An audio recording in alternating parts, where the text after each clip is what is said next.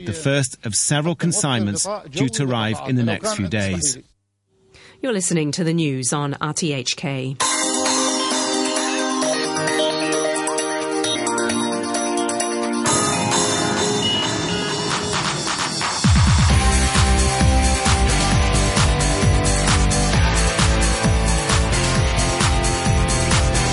Good morning and welcome to Money for Nothing. I'm Brian Curtis. GoPro goes public and the stock jumps 30% on the first day of trading. We like to exceed expectation. We're extremely excited to share GoPro in this new dimension as a public company and get the story out there on a global scale. And we just couldn't be happier. That's the GoPro Chief Executive Officer, Nick Woodman, so we'll have that story in a minute. Alibaba picks the New York Stock Exchange for its IPO. Moody's restates its negative outlook for Hong Kong banks. And customers turn out the lights on Barclays dark pools. In this case, we discovered a pattern of fraud at Barclays in connection with its dark pool that over the last, 6 months or so, and some whistleblowers came forward. That's the New York Attorney General Eric Schneiderman. Equity markets were a little bit jittery overnight, not so much because of Barclays, but in large part to this. As time passes, it becomes more and more difficult to argue that credit markets remain in a state of disrepair, and thus harder and harder to justify continued low real rates. That's the Fed St. Louis President Jim Bullard, and markets were just a little bit lower overnight. At one point, the Dow was down 120 points, but it only finished down 20 or so odd points for the day. We'll get to details on that in a moment. In our featured segments, we'll have Timothy Lamb from the JLJ Group on markets. Stuart Barker from Emarsis will be joining us. We'll be looking at e-commerce and some of the latest trends in digital retailing. And Bobby Owsinski, a music producer and Forbes contributor, will also be a guest on the program. We'll be looking at the latest plans from Google to break into the music streaming world. But let's take a look first at some of our top stories in more detail. And actually, let me tell you what Asian markets are doing just here at the beginning, and then we'll get to the top stories. In South Korea, the Kospi there is down just a little bit, off 4 points at 1990. In Australia, the ASX 200 is up about a fifth of a point at 54.47.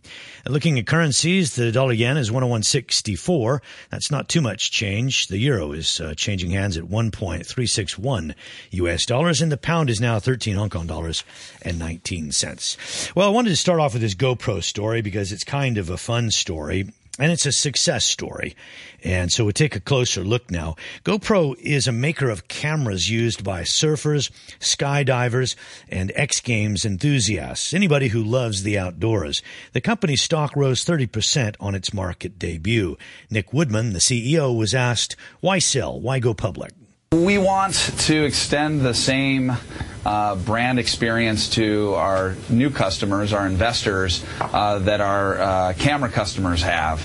And that is one where we like to exceed expectation. We're extremely excited to share GoPro in this new dimension as a public company and get the story out there on a global scale. And we just couldn't be happier. Videos taken by the company's users have been a big hit on the internet. The company says its videos attracted more than 1 billion views in the first quarter alone on YouTube. Mr. Woodman was asked why he personally was selling a lot of stock. I'm still going to own roughly a third of the company now that we're a public company. I started GoPro 12 years ago and I bootstrapped it. And I've never been more passionate. And we have a lot of employees that have been longtime believers. And it's important that they get to participate in the success that they've built at GoPro. And it's extremely important for us to remain competitive in Silicon Valley as we try to recruit the brightest and best out there. And being a public company just makes it that much easier. Mr. Woodman said he failed in his first startup, and then he decided to go on a surfing trip to Australia, and he was thinking about what he could do next. He raised his first funds to develop the camera, which he made on that trip, or which he kind of came up with the idea around the time of that trip. He made the money by selling seashell necklaces along the California coast. But wouldn't it be easy for other companies to do exactly what GoPro is doing? Truth be told, we've had competition since the beginning, but in volume since about 2008, when GoPro really started to have some success. We started to see low-cost competitors, knockoffs show up. And then we've had some of the bigger consumer electronics companies in the world compete with us for the last 2 or 3 years.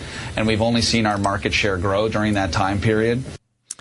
And Felix Baumgartner's 24-mile jump from a stratospheric balloon was one of those videos that was captured using a GoPro camera. Analyst Charlie Anderson from Doherty & Company estimates that GoPro has captured about 90% of the action camera market. Mr. Woodman says it's the content, not the hardware, that drives the business. Being in the content enablement business, we're really helping to shepherd the lifespan, the life cycle of video. And so we monetize it first by selling a capture device. Then if we have content creation tools and services, perhaps, we may be able to monetize helping our customers create summary edits. And then there's an opportunity to monetize the resulting programming. So at GoPro, we're able to aggregate the best of our customers' content and redistribute it on the GoPro channel as you see today. And that is Nick Woodman, the CEO of GoPro. GoPro went public and listed on the NASDAQ, but Alibaba will list its shares on the New York Stock Exchange. The decision is a blow to the NASDAQ, which was hoping to grab the issue. The IPO might be the largest ever sale in the United States ever. Alibaba will use the ticker BABA. On Wall Street, stocks slipped for the third time in 4 days. We mentioned earlier Jim Bullard, the president of the Fed Bank of St. Louis, suggested that interest rates might move up sooner than people think. Both CPI inflation has moved higher, but PCE inflation has moved higher. Core PCE year over year now sitting at 1.5%. So you're no longer in this sort of 1% inflation environment threatening to go lower, which is what they have in Europe. Instead, we were at this 1%, which had me worried, and now it's moving higher, which is what I've been predicting, and now I'm saying it's going to continue to go higher if this growth forecast comes true and unemployment forecast comes true. Then I think inflation will continue to move higher through the rest of this year and actually go above 2% in 2015. You heard it here first, above 2% in 2015. You heard it here first. And as such, he thinks that rates will move up in the first quarter of next year. The consensus at the moment is about the middle of next year. The S&P 500 down 2 points at 1957. The Dow down 21 points at 16,846. But as I mentioned, it had been down about 120. Meantime, money managers and brokers are shunning Barclays' dark pool. The firm's CEO has pledged to investigate the actions of Barclays. Here's the New York Attorney General, Eric Schneiderman, saying what he's got on Barclays. One of the things Barclays was doing was changing the data and misleading clients about how many of the trades were actually filled in Barclays' own dark pool. They were saying they had all this elaborate propaganda saying, oh, we go to whatever market is best for the client. We always go for the best price, the best fill. And in fact, the data that this director was preparing for a big institutional investor showed that 75% of all the trades were filled in Barclays' dark pool. Eric Schneiderman. Deutsche Bank, Royal Bank of Canada, and Sanford C. Bernstein are among the broker-dealers that disconnected from the Barclays platform, and Barclays stock was down 7%. In other news, Moody's Investors Service has restated its negative outlook on Hong Kong banks. It focused on the bank's risk over the next year and a half and their exposure to mainland borrowers. And Standard Chartered also stoked some concern, saying that first-half profit would be down 20% from the same period last year. Well, the time is now 12 minutes after 8 o'clock. We say good morning to Timothy Lam, Managing Director with the JLJ Group in Shanghai. Timothy, good morning. Good morning. What are you focused on the most this morning? Well, it's still early, but just responding to client emails. Predominantly we're working with quite a lot of companies that are entering the market that they're looking to not just source anymore, but actually sell within the market. Yeah, well, spare some concern for us. We have to do this program every day at 8 o'clock and come in at 6, so in the same boat. I mentioned that Barclays, or that Standard Chartered was yesterday saying that profit would be down 20% in the first half compared to last year. And I just mentioned Moody's is still quite concerned about the bank's exposure to borrowers in China. Is that concern warranted? That's a good question. I think there is still some concern about it. And I think we've seen some changes in the past quarter in terms of interest rates have lowered, and a lot of this has to do, I think, more with demand for debt has actually has shrunk more so than you're seeing a contraction in terms of how the banks are dealing with it. But I think it's still a little too early to tell how that's going to pan out in the next, and I think we still need to see the next maybe 3 to 6 months to really get a better sense of, how China is going to really manage their credit issues. Do you fear that defaults will be significantly higher this year? No, my understanding is they're looking at a way to smooth that out over the course of a couple of years. And so I would say that you're going to see probably the government actually moving in to ensure that this is something that they're able to control. So a lot of investors listen to this program trying to get ideas on companies to chase. What are the sectors that you see as benefiting the most from the current conditions in the market? Lots of people have highlighted the e-commerce companies, internet companies, but they did suffer quite a bit this year, quite a big, strong sell-off.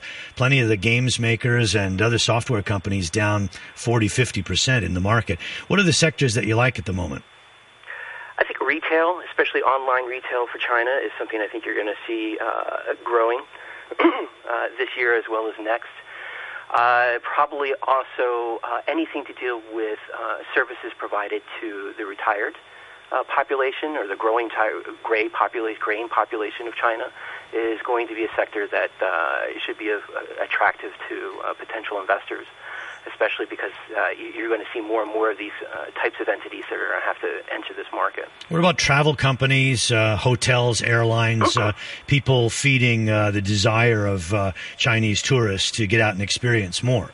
No, that's also an excellent location, an opportunity as well, and I've seen quite a few companies that are cropping up to provide these types of services in various countries. In fact, I had a meeting with one of my old clients last week who's actually setting up his own tourist operation for Chinese, catering to Chinese in North America.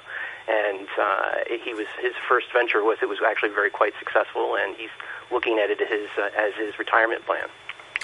There's still a pall hanging over markets in Hong Kong and China. I have so many guests on this program, and it's not easy to highlight the exact nature of the fears because most people seem to think that the mainland authorities have it within their midst, or they have the wherewithal, and they certainly have the monetary firepower if they want to step in.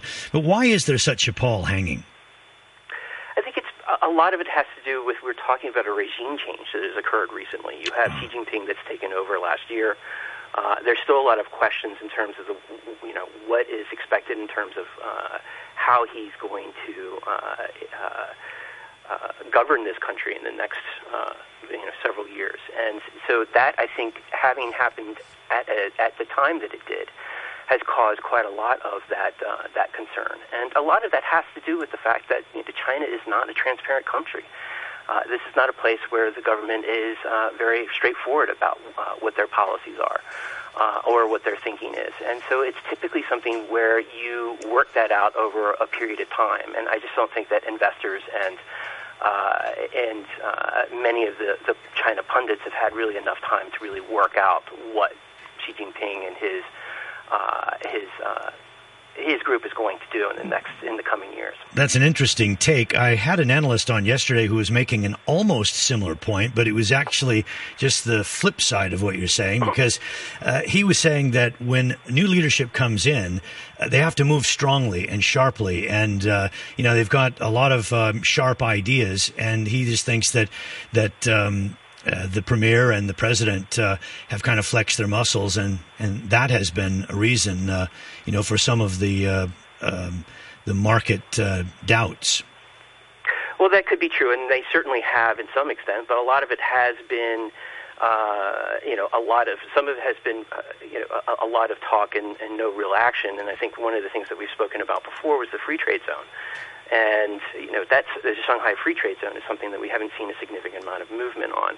But ultimately what I'm discussing as well is in terms of what are the underlying motivations for some of these changes. So you've seen things, for example, in terms of the move for anti-corruption, cracking down on corruption within the party, as well as a correction or rebalancing of the banks in China. But is that something that you're going to see over the long term? And I think that's where we really just don't have enough information to be able to tell. Okay, Timothy, thank you very much for taking out the time this morning. Timothy Lam, Managing Director with the JLJ Group, on the line from Shanghai.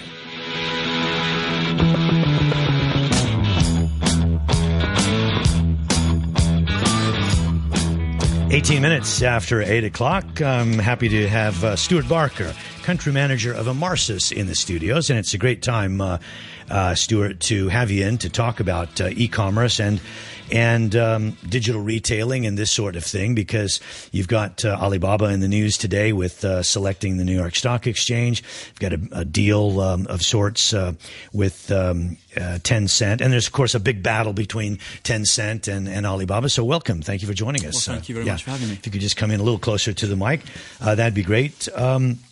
What are some of the sharpest trends that you're watching at the moment, particularly in light of this battle between, say, Alibaba and Tencent? Yeah, I think there's some interesting emerging trends on the market. Certainly, e-commerce players generally are putting the customer much more in the center of their thinking. I think for a long time it's been about sort of, discount-driven marketing, or they've just been looking to promote and push sales. And what we're really seeing now is a change, and they're looking to honor the customer, put the customer very much in the middle of what they're doing and their thinking.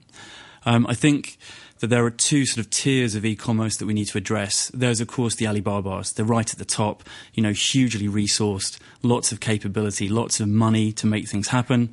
But underneath it, there's this whole new emerging mid-tier player around e-commerce. Successful companies, great discipline, great use of technology, and they're really cutting through. And that's actually where we see a lot of the really exciting growth. Are you talking about e-commerce companies or companies that feed into it, like, let's say, logistics companies? No, I think it's e-commerce. I mean, there's a real emergence of e-commerce particularly in South China. We see a lot of people there, a lot of exciting companies that are sort of internationally exporting, using e-commerce as a primary vehicle. Hong Kong itself has got an amazing stable of emerging, really high-quality, challenging e-commerce companies. And these guys are looking at the things that Alibaba and Tencent are doing, and they're replicating that. And often they're actually raising the bar and exceeding some of the things they're doing. You also made an interesting point that it's more than just price. So is there an element in this about doing something special for the customer that they will stay with you? Yeah, I mean, it's completely that. And actually, the people that are being successful now are the ones that are really capturing this ideal. So, I mean, I grew up in the UK, and my mum actually was a shopkeeper. And what was interesting is that with no CRM system, with no database, she knew her customers. She knew their families, she knew what they did, how they spent their time. And she made really, really good decisions about what they may be interested in or what they may want to buy. She knew, when to make a phone call to tell someone a particular product was coming back into stock, right? But doesn't e-commerce lack that? Well, this is the kind of thing that people are really driving towards now. And what we're seeing is a shift in the market. We're seeing people now looking to replicate that shopkeeper experience. So what? I buy something and their algorithms know enough about me that they can somehow offer me something that I really wanted anyway? Well, that's exactly what people are doing. So the use of algorithms is a really big emerging trend. There's, many now capabilities on the market that help people to make really good data-driven decisions around people, consumers, what they may be interested in buying. Because, of course, there's the thought out there that Amazon, has gotten bigger and stronger, and because it keeps lowering prices and it doesn't make money, as soon as it tries to raise prices, it's going to fall flat on its face. I mean, there is that school of thought that as soon as these companies actually have to raise rates, they're going to lose customers. Yeah. You don't agree? Well, in the case of Amazon, I probably would. I think the Amazon proposition actually is built around price.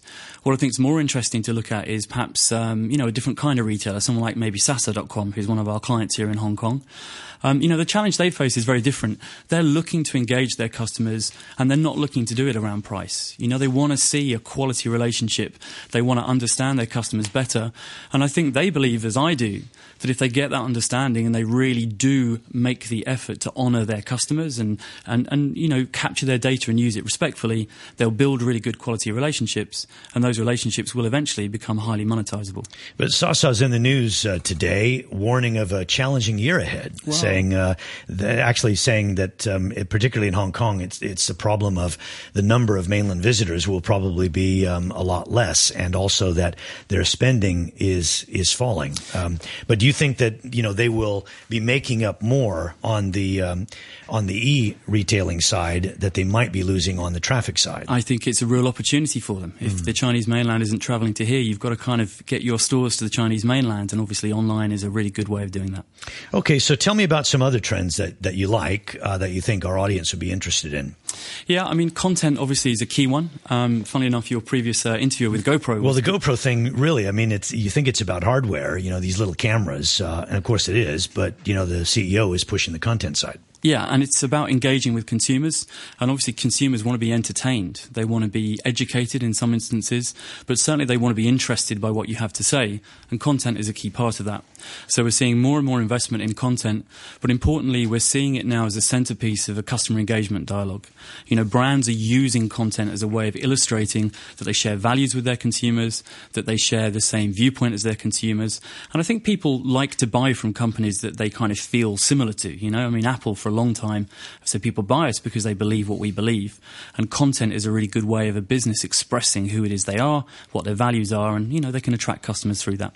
So it's not just the distribution, it's actually the content behind it. Yeah, it's about actually what do you stand for, making customers and consumers understand who you are as a company. And that kind of emotional connection really helps them to avoid this problem around, pricing and showrooming, But I'll bet your mom still doesn't like the Amazon side. Well, she got out of the shopkeeping game a long time ago, I'm pleased, but I think Amazon would have been a big problem. Okay. All right, well, Stuart, thanks very much for joining us here on the program. Interesting chat, and love to have you back. My pleasure. Stuart Barker, country manager of Amarsis here in Hong Kong. The best things in life are free, but you can give them to the birds and bees. I want money. Well, we'll stay with the online world for the moment. Google will be looking to convert video site YouTube into the next big streaming service. Reports have been coming out that YouTube will squeeze out some artists who don't agree with its low royalty licensing terms, leaving only major labels who can afford to be there on the site. Let's say good morning to Bobby Owsinski, music producer and author to the program. Bobby, good morning. Good morning. Thank you for having me on. Is that a fair representation, what we opened up with there, that YouTube will probably look to squeeze out some artists who don't go along with the royalty licensing terms? I don't think they're looking to do that. I think it will happen sort of as a byproduct of the way they're doing business. But it's a fairly complex situation in that there's a lot of moving parts here. YouTube right now, even without the new streaming service, is the number one discovery engine online. And that's where, especially the younger you get, the more likely you are to discover your music via YouTube. And what they're trying to do is capitalize on that by starting the streaming service. But there's a lot of thought that perhaps they may actually be cannibalizing either what they have now or their own streaming service right now. They have Google Play All Access, which is a subscription service right now. And that's what the new YouTube service will be as well. It will be a subscription service, but it will be a subscription service that will basically allow you to look at music videos without ads, and also to download them, so you can play them later, so you don't have to be connected to the internet. And that's what it's all about. Is there a danger that, I'm not even sure who YouTube's biggest competitor is, but is there a danger that they will lose some business over this? I doubt it at the moment. There's a number of competitors, but they're not even in the same class, or not even close. And right now, YouTube is so convenient. for everybody to use and get what they want out of it. And perhaps that's the real crux of the matter. It's very convenient. Are they going to make it harder to use as a result of the service? Are they going to be cannibalizing something that works really well now? And we don't know that yet. I've talked to people who've seen the service. I have not. I've talked to people who've seen it in beta, and they say they really like it as much as they could tell me under NDA. One of the problems that Google's been having for a while, YouTube's been having, is what kind of picture do they supply with the music?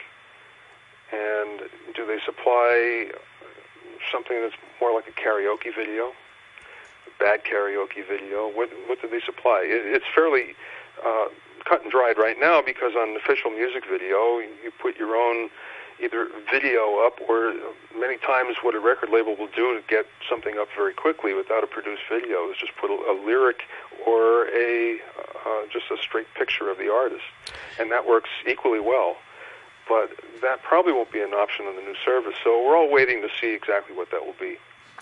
You know, if you look at the big picture, downloading music used to be the thing. Now it's all really streaming services, and that particularly this move that we see from Google on YouTube is that these streaming services are not making any money, and their lifespan probably isn't going to be that long unless they can find a way to monetize it.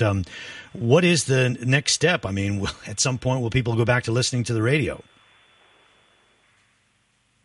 Well, they still are, and if you look at all the surveys, you find that radio is still by far the number one entertainment distributor. Yeah, I kind of meant it as a joke, but you know what I mean.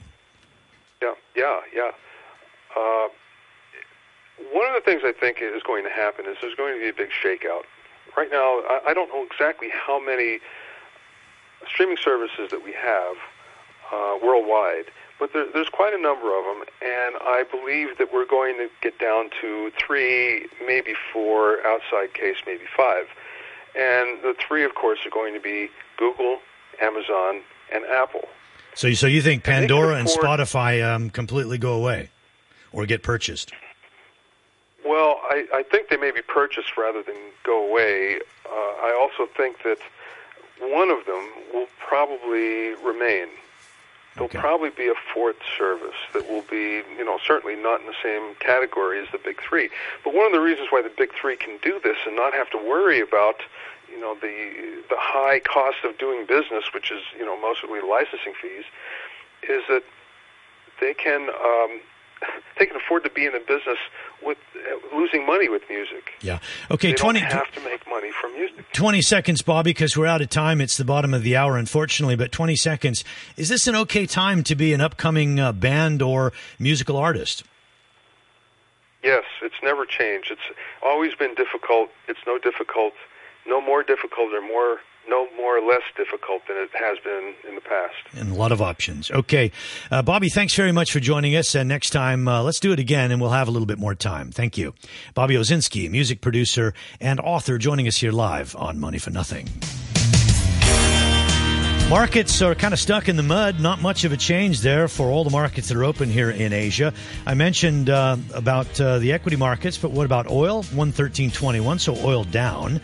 And gold at $1,316, stuck there. We'll see you next Monday.